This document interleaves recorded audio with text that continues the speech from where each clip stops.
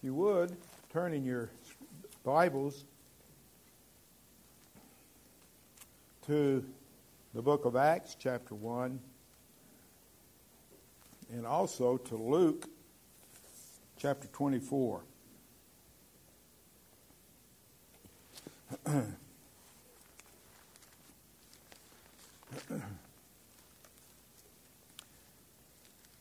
I'm going to read the passage in Luke 24 to begin with. Both of these passages deal with the Ascension. Luke mentions it twice in the Gospel of Luke and also in the book of Acts that he wrote. And so may God bless to our hearts this reading of His Word, and let's be thankful for His inspired Word that He has given us.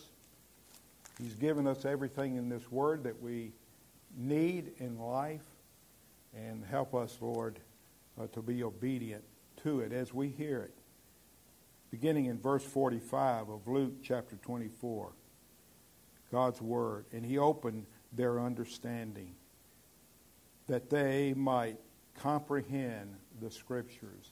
I hope that's your prayer.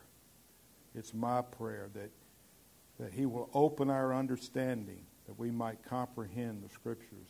Verse 46, then He said to them, thus it is written, and thus it was necessary for the Christ to suffer and rise from the dead the third day, and that repentance and remission of sins should be preached in His name to all nations, beginning at Jerusalem. And you are witnesses of these things. Behold, I send the promise of my Father upon you. But tarry in the city of Jerusalem until you are endued with power from on high. And He led them out as far as Bethany, and He lifted up His hands and blessed them. Now it came to pass, while He blessed them, that He was parted from them and carried up into heaven. And they worshipped Him and returned to Jerusalem with great joy, and were continually in the temple praising and blessing God. Now turn to Acts, and I will begin reading in verse 8 through 14. But you shall receive power when the Holy Spirit has come upon you, and you shall be witnesses to me in Jerusalem and all Judea and Samaria and to the end of the earth. Now when He had spoken these things, while they watched, He was taken up, and a cloud received Him out of their sight. And while they looked steadfastly towards heaven as He went up, behold, two men stood by them in white apparel, who also said, Men of Galilee, why do you stand gazing up into heaven? This same Jesus who was taken up from you into heaven will so come in like manner as you saw Him go into heaven. Then they returned to Jerusalem from the mount called Olivet, which is near Jerusalem, a Sabbath day's journey. And when they had entered, they went up into the upper room where they were staying, Peter, James, John, Andrew, Philip, Thomas, Bartholomew, and Matthew, James the son of Alphaeus, and Simon the Zealot, and Judas the son of James.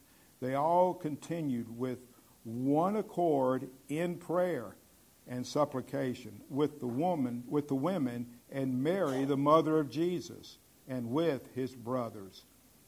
And yes, Jesus had brothers. Mary did not remain a virgin. She had other children. And so, again, may God bless to our hearing this portion of His Word. Christ ascended into heaven. That's a fact that the Scriptures speak about. He is leaving the state of humiliation and entering the state of exaltation as the enthroned King of the universe. And let us give praise to that. He is no longer in a state of humiliation, but enthroned in a state of exaltation. And we have a king who is ruling and reigning. He rules and reigns in your heart if you're a Christian. He has sent His Spirit, the power of the Holy Spirit that we read about, and He now indwells us. And we're going to see that in the days ahead. But so after giving them the Great Commission, He now ascends into heaven. Not much attention today is given concerning the ascension of Christ. As a matter of fact, this is the first time I ever preached on the ascension of Christ, and it's because we're going through the book of Acts. You hear a lot of sermons on the resurrection and the death, burial of Christ, but the ascension is highly significant in the Scriptures. It's in 1 Corinthians 15, you don't find it mentioned as part of the gospel, the death, the burial, and the resurrection, but it is highly significant. And Jesus Himself spoke of it often. We find, now I've got a lot of verses, so bear with me. I think I wore Janine out when she was putting them up on the overhead. She said, "You're not going to have time to even comment. We're just going to be reading verses." So bear with me. But John 6:62, it says, "Then what if you see the Son of Man ascend?" This is Jesus speaking. "Then what if you see the Son of Man ascend to where He was before?" Also in John 16:5-7, "But now I am going to Him who sent me. None of you ask me, 'Where are you going?' Rather, you are filled with grief because I have said these things. But very truly I tell you, it is for your good that I am going away. Unless I go away, the advocate will not come to you. But if I go, I will send him to you." And of course He did.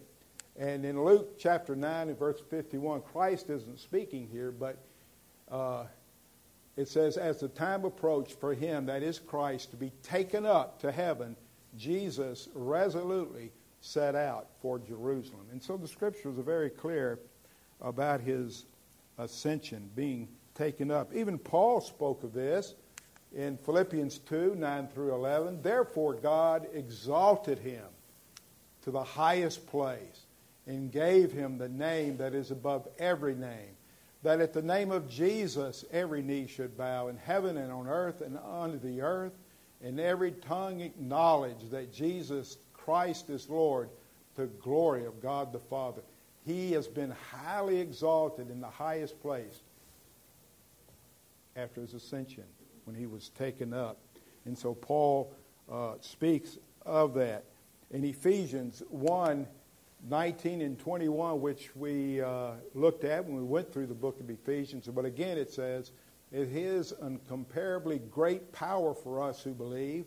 That power is the same as the mighty strength He exerted when He raised Christ from the dead and seated Him at His ascension at His right hand in the heavenly realms, far above all rule and authority, power and dominion, in every name that is invoked, not only in the present age, but also in the one to come." So we can see He's been highly exalted.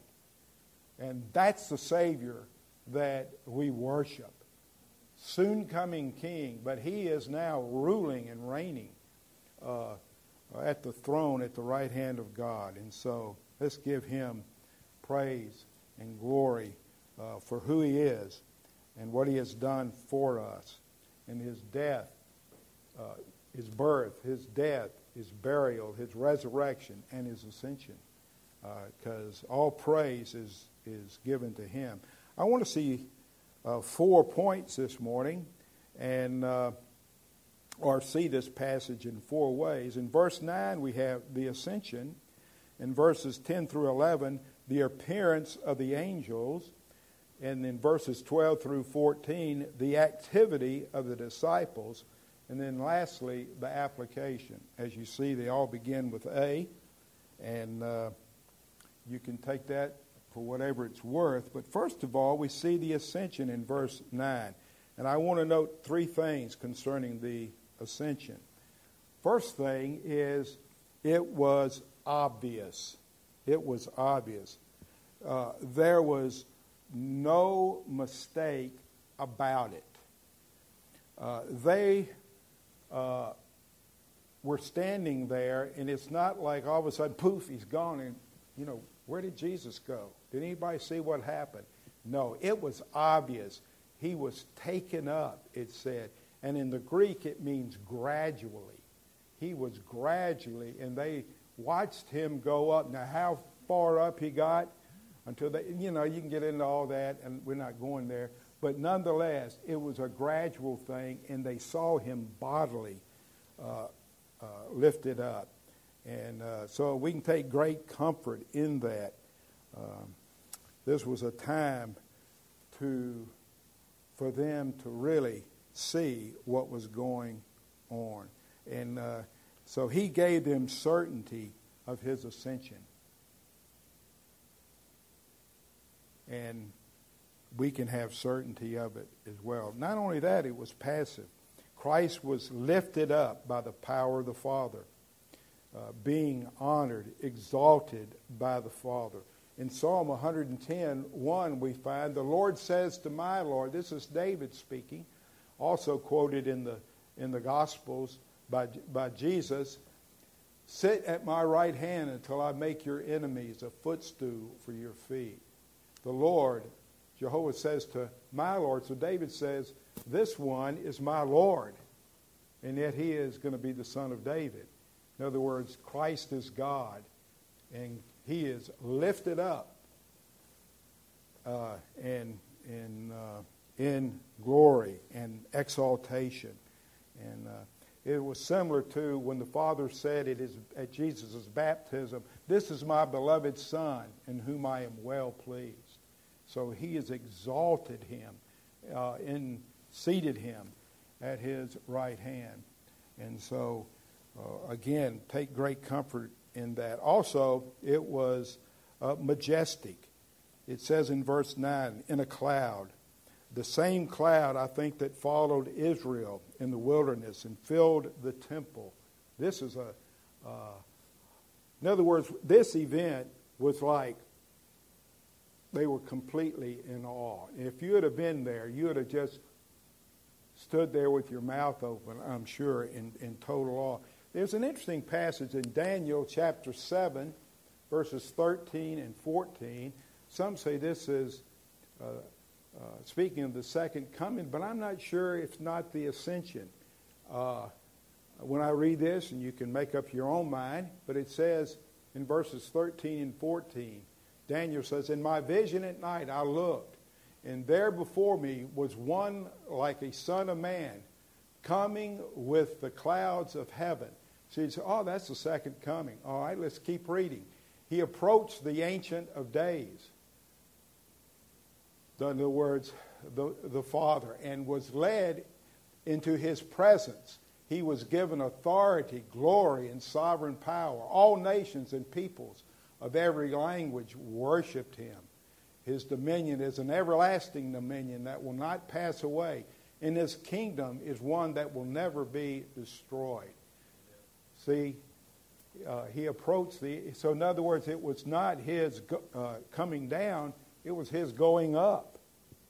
And so I found one other commentator that agreed with me, so that says something maybe. But think about it. In other words, the ascension is important, and it was in the life of Christ.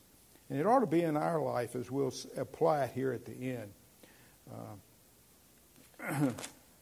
Also, secondly, we see the appearance of the angels. Now it says two men, but these angels appeared as men. And I'm sure some of us have attended angels unawares. Most likely. And I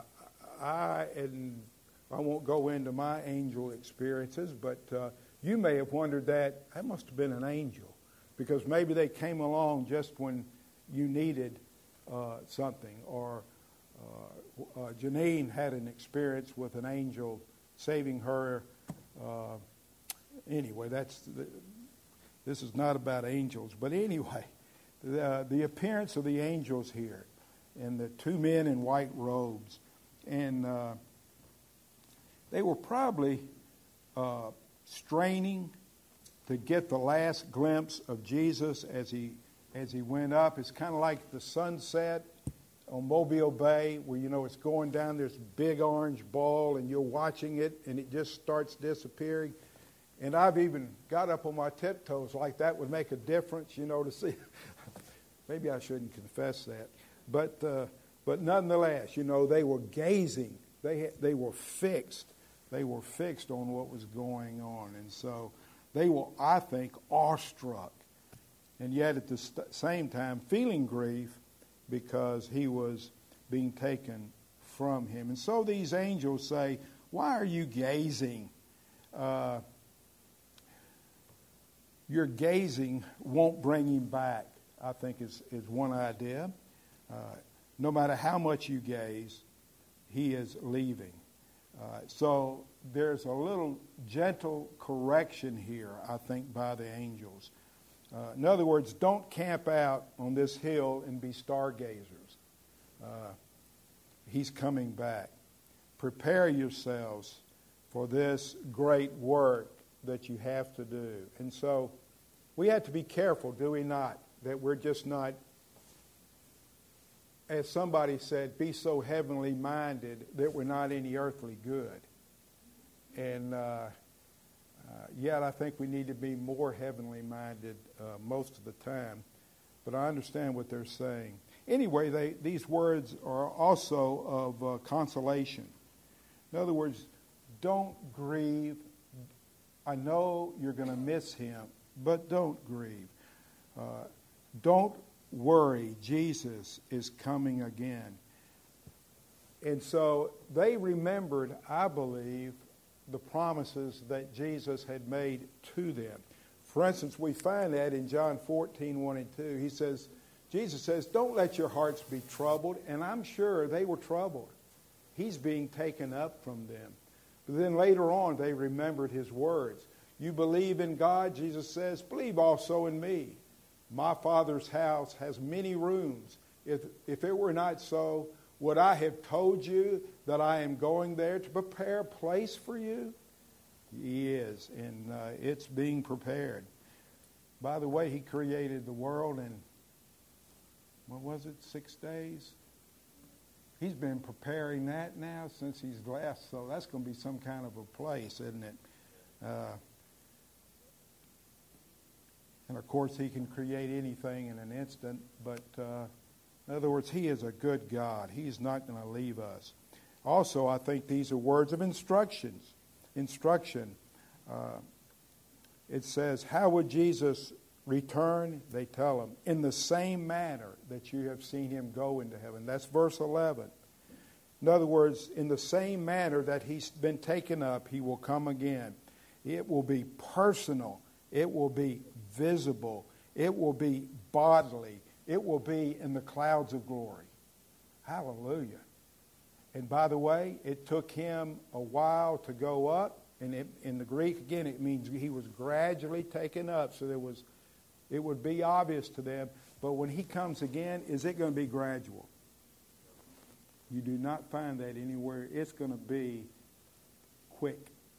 And there are some verses that teach us that. Revelation 1:7 says, look, he is coming with the clouds, and every eye will see him, even those who pierced him, and all peoples on earth will mourn because of him. So shall it be. Amen. Luke 17:24, for the Son of Man in his day will be like the lightning which flashes and lights up the sky from one end to the other. Are you looking forward to that? That's going to be something, isn't it? I had, by the way, a dream about the second coming, and it was pretty awesome. Also, Paul in 1 Thessalonians 4:15 and 18, according to the Lord's word, we tell you that we who are still alive, who are left until the coming of the Lord, will certainly not precede those who have fallen asleep. For the Lord himself will come down from heaven with a loud command, with the voice of the archangel and with the trumpet of God, and the dead in Christ will rise first. After that, we who are still alive and are left will be caught up together with them in the clouds to meet the Lord in the air, and so will we be with the Lord forever. Therefore, encourage one another with these words. And I think that's what was going on here. They were being encouraged as they saw him, not only taken up, but promised he's coming again. And that's our promise. And we need to be encouraged by that. Also, 2 Thessalonians 1, 6 through 8, God is just. He will pay back trouble to those who trouble you and give relief to you when you are troubled, and to us as well. This will happen when the Lord Jesus is revealed from heaven in a blazing fire with his powerful angels. He will punish those who do not know God and do not obey the gospel of the Lord Jesus. So, he will come quickly. He will come quickly. And something for us to look forward to. Then thirdly, we see the activity of the disciples. The activity of the disciples in verses 12 through 14. You know, the bottom line, I think, is they obeyed Jesus. That was the activity they did. What did he tell them to do? Wait in Jerusalem. Wait. Be patient. Wait. And they did. They obeyed him. They waited for him. But you know what? They were busy. They were busy while they were waiting. What were they doing? In Luke, it says in verse 52, notice, they worshiped him. Why did they worship him? Because they realized who he was and who he is. They realized that he was the King of Kings and Lord of Lords, and that as he ascended, he was one day coming back. And so they worshiped him. They worshiped him, and we need to be doing that. That's why we meet together, isn't it? We come together to do what? Yeah, to be with each other and to share our problems, to pray with each other, but we come mainly to worship him. And so let me ask you, when you come, do you find yourself worshiping him? Or are you thinking of things that are going to happen maybe tomorrow, or things that are going to happen after the service, or something that happened before you came? Where is your focus when you come to worship him? And they were doing just that. They worshiped him. I think it was probably a deeper worship that they had than they'd ever had before. Can you imagine? After seeing what they had seen, they were completely in awe. Because, see, we haven't seen and we worship. They had seen. I mean, there he goes. Wow. Completely in awe. And so, boy, did that invoke worship. But you know what? I think that can be true of us as well. I think we can worship him. In verse 52 it says, and they rejoiced. Why were they rejoicing? Why were they rejoicing? Think about, why were they rejoicing? Well, he's gone to heaven, and, well, we'll never see him again, and, oh, no. They rejoiced because why? He's coming back. He's coming back. They didn't know when, and we don't, but he is coming. And so they were rejoicing. Also, it says in verse 14 of Acts chapter 1, they prayed. In the upper room, they were praying.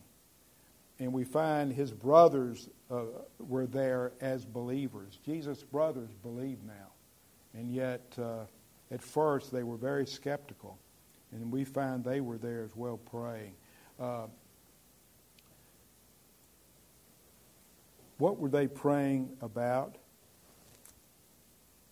I think they were praying, for one thing, about the promise that to wait when the Comforter would come.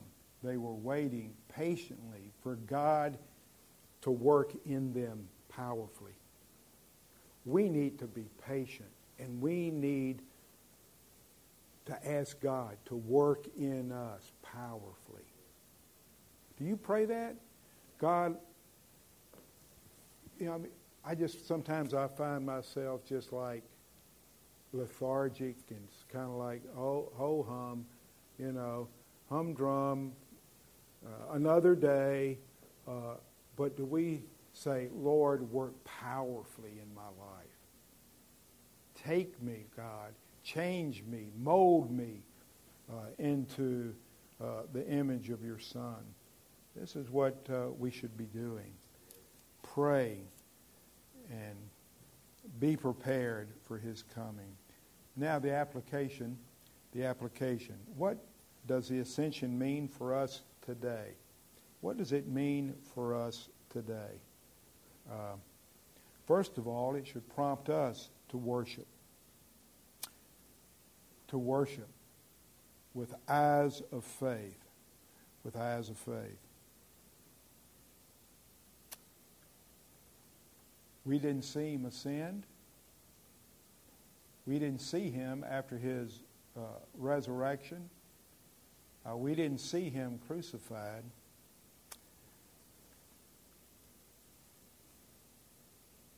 But we can worship him with eyes of faith. You know, it's interesting when the Israelites were preparing to go into the promised land. Remember, some of them have eyes of faith and some of them had eyes of fear. Caleb and Joshua had eyes of faith, and the other spies had eyes of fear. Fear of what? The giants, the walled cities, all that they were going to face. These believers were about to face very, very difficult times, and yet we find they worshipped him with eyes of faith, and they knew him, and what he had promised was true.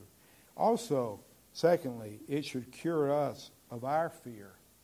It should cure us of our fear, knowing that we serve an ascended Lord and soon coming King to reign forever and ever.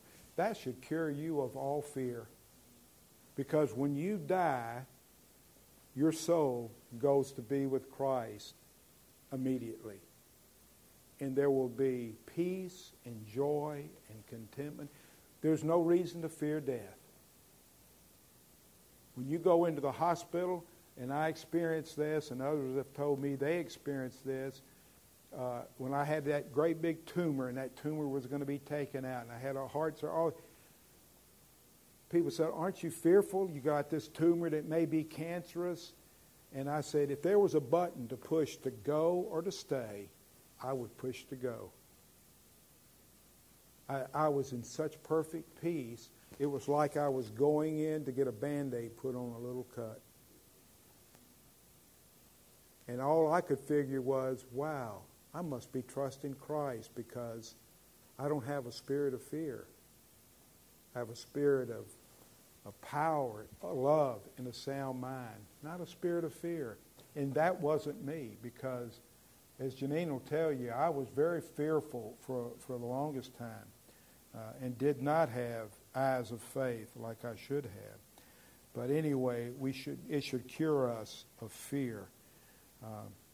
By the way, these angels appear right beside them. And what did angels usually do when they appeared before people?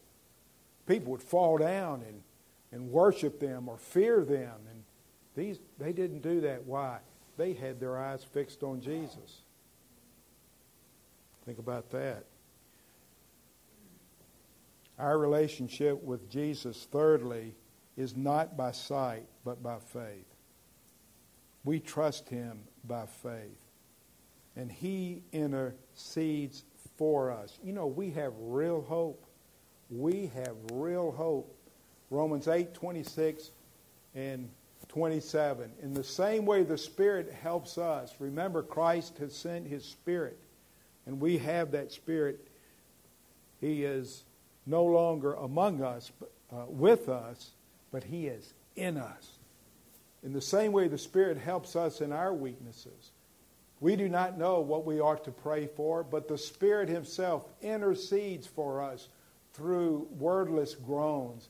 And He who searches our hearts knows the mind of the Spirit, because the Spirit intercedes for God's people in accordance with the will of God. Also, fourthly, Ascension should intensify our joy. It says that they rejoiced here. I hope you are filled with joy unspeakable. It's amazing you can have joy unspeakable. But what happens, what takes away that joy in our lives? We take our eyes off of Jesus. Because Jesus is our joy. It's just really as simple as that. We need to believe and understand and rejoice that Jesus has blessed us so abundantly. We have His Spirit. Remember Galatians 5:22 says, but the fruit of the Spirit, and we have a list here, and that's the fruit of the Spirit. And if you're a believer this morning, if you have the Spirit of Christ in you, you have the fruit of love. Notice the second one, joy. You can have great joy you can live a life of joy, but you've got to focus on Christ. You've got to look to Him. If you start looking at all your problems and all your trials and all your tribulations and everything that's happening in your life, the joy will go. But if you say, you know what, I serve a risen Savior. I serve an ascended Lord who's at the right hand of God right now interceding for me, cares about me, all of my problems, and He's given me His Spirit and He's filled me with love unspeakable. And He has, if you know Him.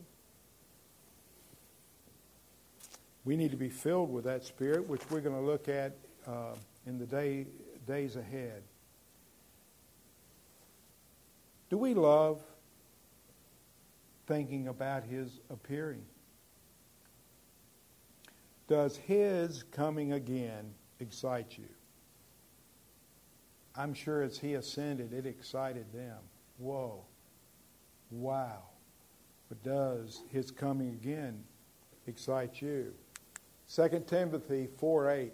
Now there is in store for me the crown of righteousness, which the Lord, the righteous judge, will award to me on that day. And not only to me, Paul says, but also to all who have longed for His appearing, who have loved His appearing. Can you say right now, right this minute, I want you to come back, Lord? If that was in your power, would you do it? It's not. I would. I would want Him to. Somebody says, well, I don't want, I remember thinking this, Lord, don't come back till I get married. Ooh, that's not real good, is it? Because, no, we should long for His appearing to where it's like, come right now. Come quickly, Lord. Come quickly. Come quickly. Revelation 22:20. He who testifies to these things says, Jesus said, what did He say? I am coming soon. Amen. John says, come, Lord Jesus. Come. Is that the desire of your heart?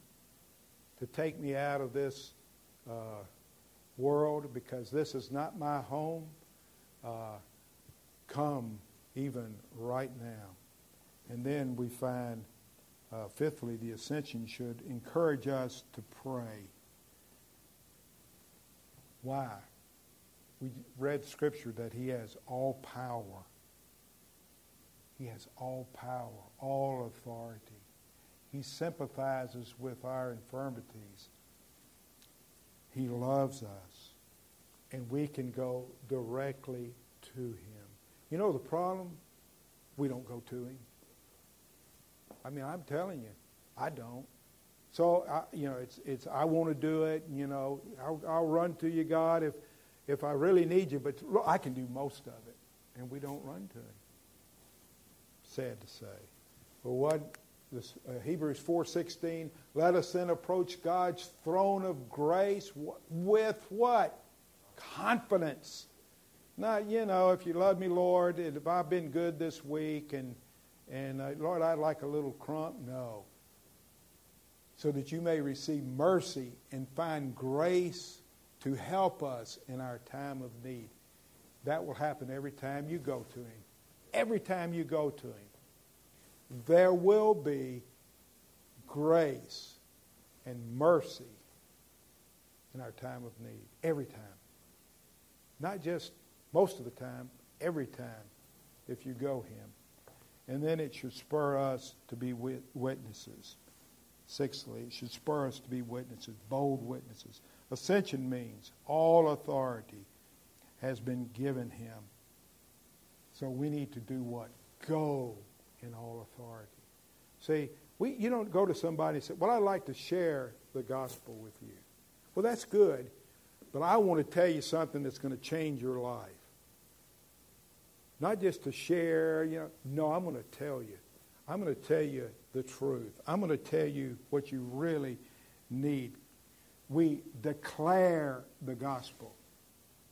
We don't just share it. We declare the gospel because we have experienced this gospel and we have found it to change us and to move us and to bless us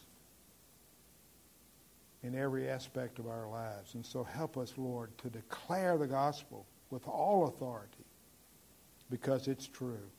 We need to tell people to repent and believe because judgment is at hand. Peter ended it, not ended his epistle, but 1 Peter 1:8-9 is a, and I'm just going to read this verse, and I want you to think about it and end with the reading of this verse. Because you see, we have not seen the Lord physically. But we have seen Him by faith. And that faith is a gift of God. And we believe. And it's changed our lives. It's still changing our lives. 1 Peter 1:8-9. Though you have not seen Him, you what? Isn't that amazing?